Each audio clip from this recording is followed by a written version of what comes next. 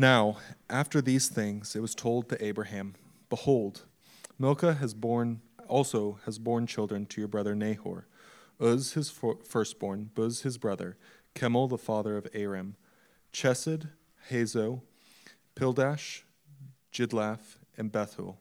Bethuel fathered Rebekah. These 8 Milcah bore to Nahor, Abraham's brother. Moreover, his concubine, whose name was Reumah, bore Tebah, Gaham, Tadash, and Makkah. Sarah lived 127 years, and these were the years of the life of Sarah. And Sarah died at Kiriath Arba, that is Hebron, in the land of Canaan. And Abraham went in to mourn for Sarah and to weep for her. And Abraham rose up from before his dead and said to the Hittites, I am a sojourner and a foreigner among you. Give me property among you for a burying place, that I may bury my dead out of my sight. And the Hittites answered Abraham, Hear us, my lord. You are a prince of God among us. Bury your dead in the choicest of our tombs. None of us will withhold from you his tomb to hinder you from burying your dead. Abraham rose and bowed to the Hittites, the people of the land, and he said to them, If you are willing that I should bury my dead out of my sight, hear me and entreat for me Ephron, the son of Zohar, that he may give me the cave of Machpelah, which he owns. It is at the end of his field. For the full price, let him give it to me in your presence as property for a burying place. Now Ephron was sitting among the Hittites, and Ephron the Hittite answered Abraham in the hearing of the Hittites, of all who went in at the gate of his city. No, my lord, hear me. I give you the field, and I give you the cave that is in it. In the sight of the sons of my people, I give it to you. Bury your dead. Then Abraham bowed down before the people of the land, and he said to Ephron in the hearing of the people of the land, But if you will hear me, I give you the price of the field. Accept it from me, that I may bury my dead there. And Ephron answered to Abraham, My lord, listen to me. A piece of land worth 400 shekels of silver. What is that between you and me? Bury your dead. And Abraham listened to Ephron, and Abraham weighed out for Ephron the silver that he had named in the hearing of the Hittites, 400 shekels of silver, according to the weights current among the merchants. So the field of Ephron and Machpelah, which was to the east of Mamre, the field with the cave that was in it, and the trees that were in the field throughout its whole area, was made over to Abraham as a possession in the presence of the Hittites before all who went in at the gate of the city. After this, Abraham buried Sarah his wife in the cave of the field of Machpelah east of Mamre, that is Hebron, in the land of Canaan. The field and the cave that is in it were made over to Abraham as property for a burying place by the Hittites.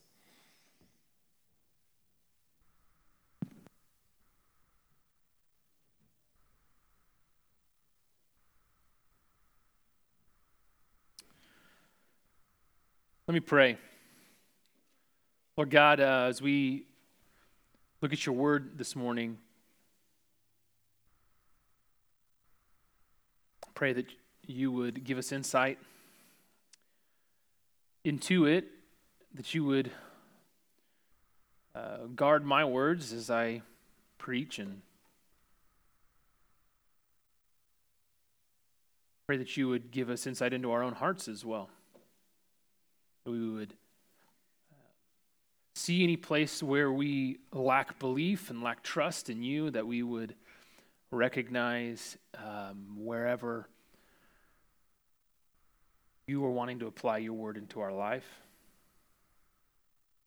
Lord, I pray that you would give us a greater vision of who you are, a greater picture of your faithfulness to us. And Lord, in the light of the reality of our mortality, I pray that we would see that we serve an eternal God. I pray all these things in your name. Amen. When I was a young child, I had a friend who lived across the street who was about my age. And we'd sometimes play, as kids do, in the front there in the street between our houses, myself and my siblings, him and his siblings. And then one day, when I was maybe 7, I can't quite remember exactly how old I was, he no longer came out to play. He no longer came out to play because he had suddenly died. And I'm not entirely sure why. I was kind of too young to understand the medical side of what had happened. I just knew that he wouldn't be coming out to play anymore. And 30 years later, I can still remember his visitation. I can still remember the room with the orange carpet and the kind of auditorium-style tiered floor, the chairs picked up and stacked along the wall, and the coffin in front. I can remember my mom asking me if I wanted to go forward and thinking, no, I can see enough from here. And sitting on that orange carpet in the back as she went forward and then came back and got me. I can remember people mulling around, talking and crying. Death is not something we like to deal with. In fact, it's not something that most of us have much experience dealing with, really. We don't like to talk about it. We don't like to think about it, at least not in any real or substantial way. But it didn't used to be that way. People used to live out the last moments of their lives in their homes or in the homes of loved ones. Grandkids were there as their grandparents passed away. Most people experienced the loss of a child at some point. Death was much more prevalent, much more in our face. Modern medicine has helped us to keep people alive, and that's good. And we're excited and happy about that, and yet we've outsourced death from our living rooms and from our bedrooms to hospitals and nursing homes, and we've replaced that with movies and games where fake people die in fake deaths in fake ways. So you might ask, well, what's the problem with that? That sounds a lot more enjoyable, Cody. Death is sad and inconvenient and uncomfortable. But do you notice the unintended consequence of that? The reality that death doesn't cease to exist just because we've moved it outside of our home.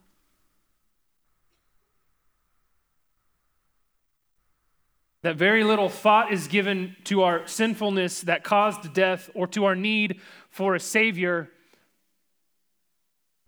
That not having to deal with death means our mortality has little impact on our life right now. We can pretend death isn't real until it inevitably slaps us in the face. And it will do that. And then we think, I followed you, Jesus. Where's my happiness and my comfort and my ease? I thought that's what you promised me. You see, throughout Genesis, our lesson has been that even in the midst of human rebellion, even when sin happens, God continues to keep his promises, even using our sinfulness and redirecting it to his purposes. God takes what's intended for evil and he turns it to good. And I wonder if God can do that even with death.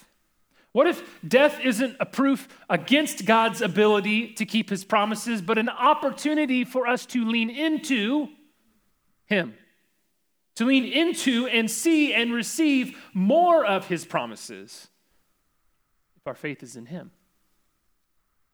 You see, our passage starts with this hint towards Isaac's future wife, right?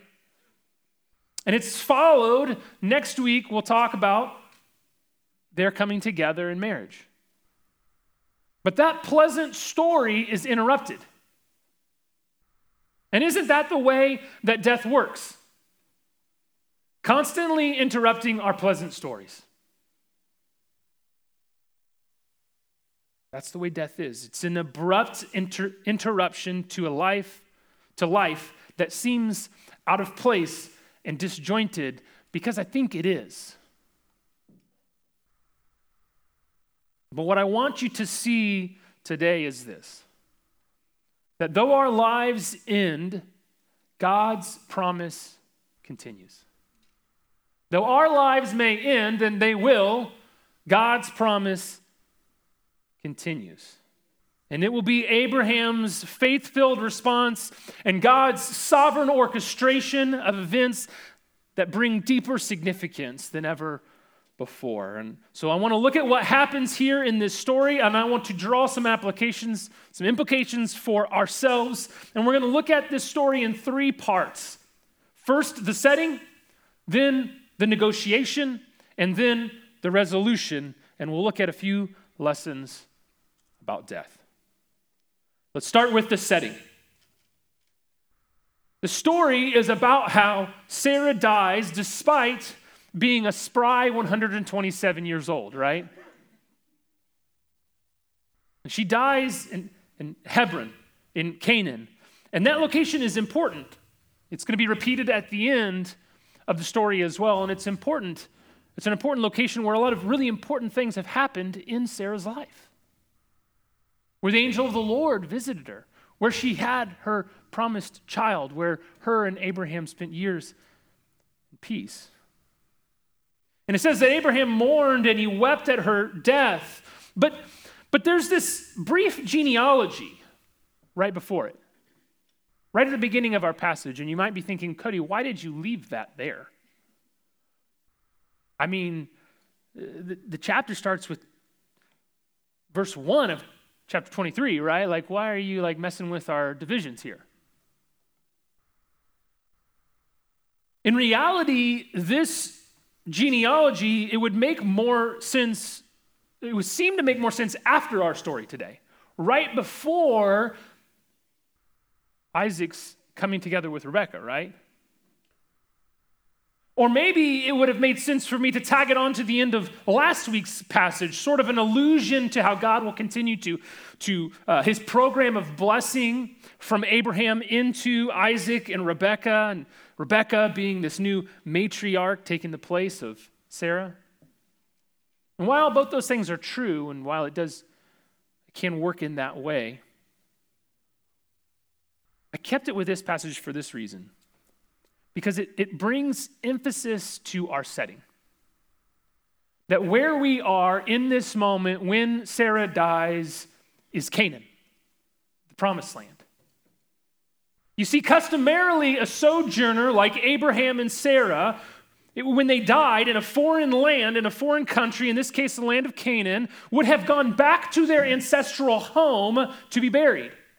Traditionally, Abraham would have taken Sarah's body, he would have traveled all the way back to where he came from, pre-Genesis 12, and he would have buried Sarah there. And there's something of this still today, right? Like when my grandma and grandpa moved to Arizona, when my grandpa passed away, they brought him back and they buried him with his parents in the cemetery that my great-grandpa took care of in his life, right? Right with his parents. And when my grandma passes away, the same thing will happen. And so this little note at the beginning, or rather at the end of chapter 22, about Abraham's brother Nahor reminds us of where Abraham is from. He is not living in the place that he's from. It also indicates that Abraham knew about his ancestral home. He knew it was alive and well. He knew that his family was continuing to grow there, his extended family. And it tells us that Abraham was not there. He was near Hebron in the land of Canaan. You see, he could have gone back there to bury Sarah, but he didn't. Why? Why didn't he? Because Genesis 12 happened, right? You remember Genesis 12, verse 1. God says to Abraham, "Go from your country and your kindred and your father's house to the land that I will show you." Abraham was not to go back, ever. God told him to leave the land of his family, to go to the land God was promising him. That land was the land of Canaan, the promised land. Abraham doesn't see his ancestral home as his ancestral home. He doesn't see it as his inheritance. No, his inheritance is what his heavenly Father has promised him. That's his inheritance, the land of Canaan. But that land isn't his family's yet. He set out with his wife, believing the promises of God, waiting to see them fulfilled, and now his wife has died, and she never saw it finished. She never saw it fulfilled.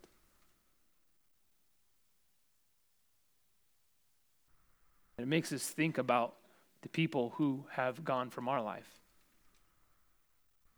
the things that they will never see fulfilled.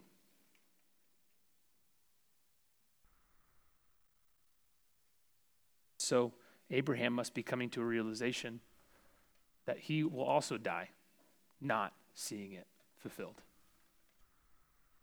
We have to come to the realization of the things that we won't see fulfilled in our life. And one might expect Abraham to cry out in anguish to God here, God, but you said. And how many of us, when we've lost someone unexpectedly, when we prayed for healing from cancer, from some disease or whatever it is, but that healing never came, we've wondered, why God? Why would you let this happen? Of course, that's a natural question that we ask. But even in the pain, we know that God never promised that that person would live forever. He never promised that every person would be healed. But he has made some promises. And what we do with those in that moment, in that situation, is critical. Do we lean toward God and his promises or away? You see, Abraham leans in. And so we come to the second part of the story, the negotiation. And Abraham, he rises up from mourning his wife, and he goes to speak to the Hittites that live in the land, the people that he is living amongst. And there are a lot of words in this negotiation, and it's easy to lose track of the forest or lose track of the forest for the trees, right?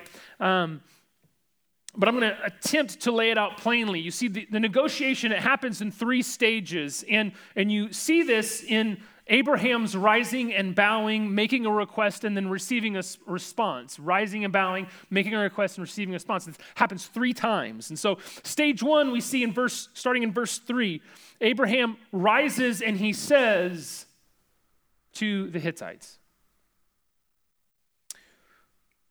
he says, I'm a sojourner and a foreigner among you. Give me property among you for a burying place, that I may bury my dead out of my sight. He starts by stating the legal reality of who he is. He's a sojourner. He's a foreigner. He's got no property. He's merely allowed to move among them, and if he's got no property, he's got no place to bury his wife. And so he asks for a burial place, a burying place. And it literally, the term there literally means holding of a grave. And their response, it parallels his. They reply, not that he's a sojourner among them, but what do they say? No, you're a prince of God.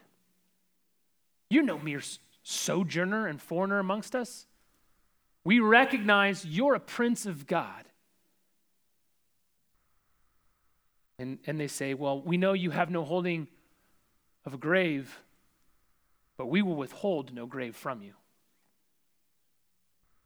Take whichever you want. And the offer is generous, but it falls short of what Abraham is asking. They offer a grave for Sarah to use, but he wants a permanent burial ground for his wife and for his family. So Abraham, you might think, would be tempted to take the offer. We might, if we were Abraham, to go, wow, that's really generous. I think I'll take that offer. But Abraham doesn't. He leans in. He leans in. Stage 2 of the negotiation, starting in verse 7, says, Abraham rose and he bowed. And he says, if you're willing, let me make this request. You said that you would withhold no grave, but let me be a little bit more specific here. Let Ephron, Sell me the cave at the end of his property. It's not like in the middle of his property. It's not like a major, just that slice with the field and the cave at the edge of his property. Let him sell that to me as a burying place. And Ephron responds. He says, I'll give you the cave and the field. The narrator here and Ephron himself tell us that this happens in the sight of many witnesses, and that fact is repeated 5 or 6 times in the story. This negotiation and the eventual exchange, it's well documented. Everyone knows it's happening. But once again, this just generous response we might be inclined to take. Wow, he's going to give you that burial place? That's what you want, right, Abraham? Well, not exactly. That's not exactly what he said, was it? He asked for him to sell it to him, not give it to him. Abraham wanted to buy the land, but Ephron offers it as a gift. You see, Abraham, in the presence of all of these witnesses, he doesn't want there to be any question about it, about this exchange. He doesn't want there to be any strings attached. In this ancient economy of the Hittites, a gift may at some point be retracted. A gift is temporary. Sales are final. Abraham is leaning into God's promises. And so we get to stage 3, and it starts in verse 12, and it says that Abraham, who's now still standing, bows, right? And he says, if you will just let me give you the price of the field so I can bury my dead. He insists in the politest way possible, right? I want to buy it. I don't want it as a gift. I want to own it. Ephron, in a way that seems funny to us, but is likely just normal, polite society methodology and negotiation, says, well, what's 400 shekels of silver amongst, rich and wealthy good friends like you and me? Abraham listens. Okay, let me weigh that out.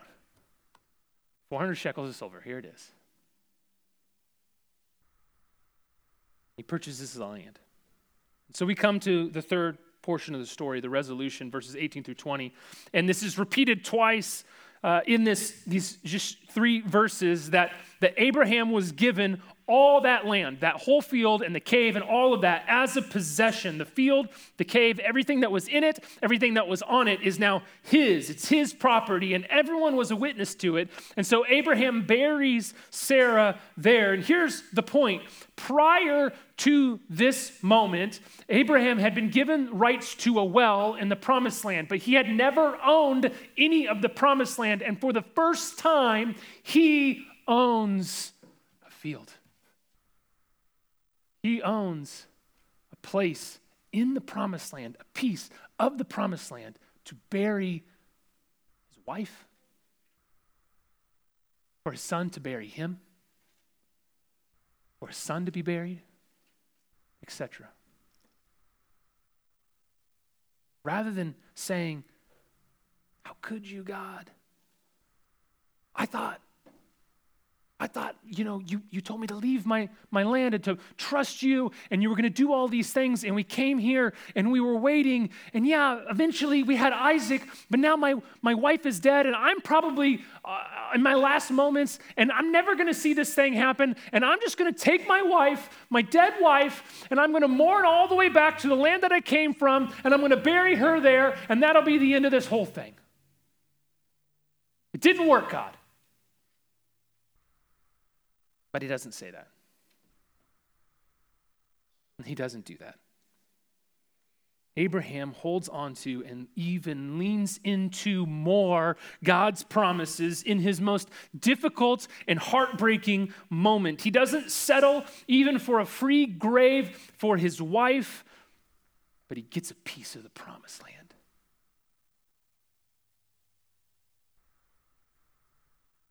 He experiences more of God's promises in that moment, not less. My guess is it bolsters his confidence. that though he might not see the full fulfillment of that in his life, God will do it. And my guess is that if we were the original audience of this book, if we were Israelites looking into the promised land and thinking, that land is filled with Canaanites who will kill us. We're reading this and we're going, no, God can do it. God can give it to us. Though our lives end, God's promises will continue. And so I want to give you just a couple lessons about death for believers. A few things from this passage. First is this: death is still a reason for mourning. Though God makes promises, though we can trust in him and we ought to trust in him, and though all these things are true about Christ, and yet I want you to know that death is still a reason for mourning. All of this doesn't mean that death is good. Doesn't mean that death isn't sad. Even though we know that we have hope for eternity, death is still a reason to mourn. Someone we love leaves this earth. That is the consequence of sin. We ought to mourn its existence, and we ought to mourn its experience. We ought to mourn with others while also speaking the truth of God's word and speaking the truth of God's promises. Those two things are not mutually exclusive. We mourn, but we mourn as believers. We mourn as Abraham mourned. We don't only mourn, but we lean into God's promises. The second lesson is this: death brings God's promises into sharper focus. You see, Sarah's death, it provides an avenue for Abraham to ask for something from the Hittites that otherwise he would not have had an opportunity to request. God works to sovereignly bring all of these things about. But it starts with Abraham not turning back to the land he came from, but focusing on the promises that are ahead of him. We're tempted when tragedy strikes to pack it up, give in, throw our hands up, say, well, eat, drink, and be merry because tomorrow you die. And oftentimes we float through our lives not considering eternity, trying to turn that off in our brain. And all the temporary things of life, they start to seem so important to us. But when we come face to face with death, it provides us an opportunity for all of life to be in crystal clear focus. To consider what really matters. To consider what seems to matter but really doesn't. Perhaps if we would remember death more often, we'd pursue less things that don't matter and that are actually harmful to us. We'd waste less energy on conflicts that are actually way more insignificant than we want to act like they are. We'd be more thankful for every day that we have and the things that God has given us. We'd put more stock in the things that last forever.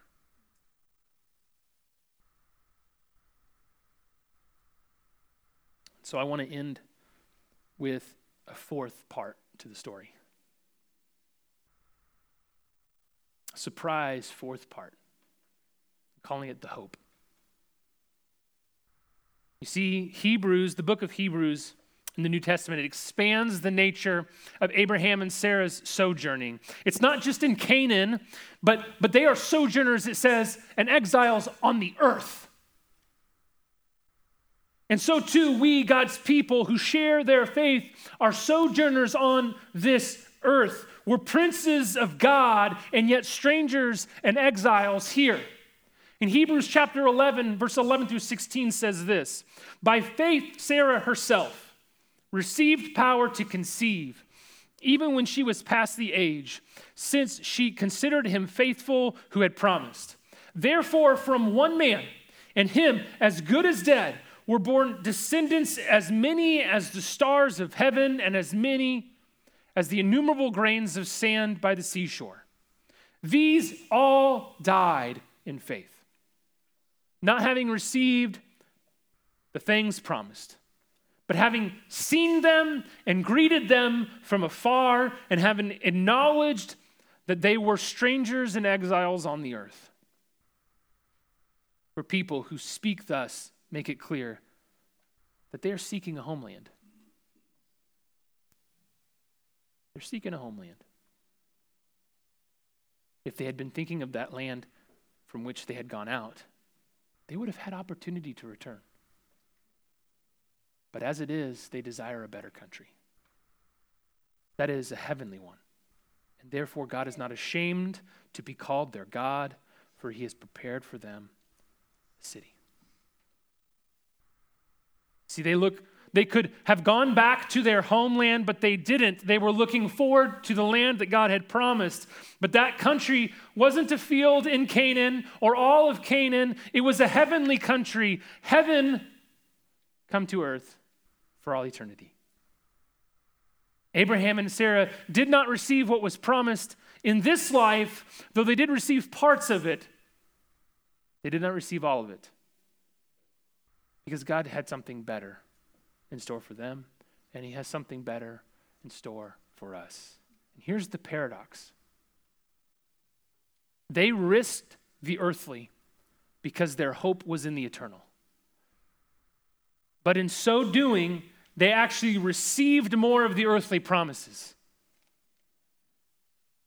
But maybe not always in the way we might have expected or they might have expected.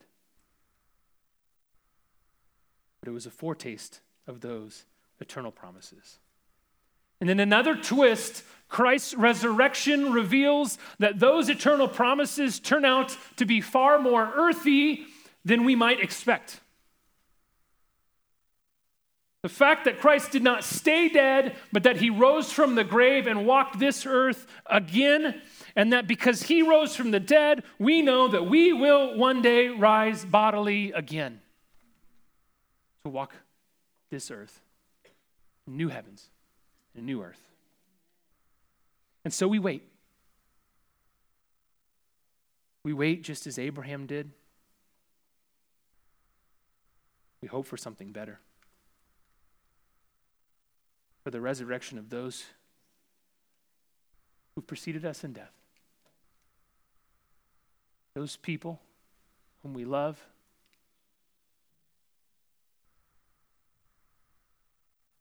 those people whom loved the Lord.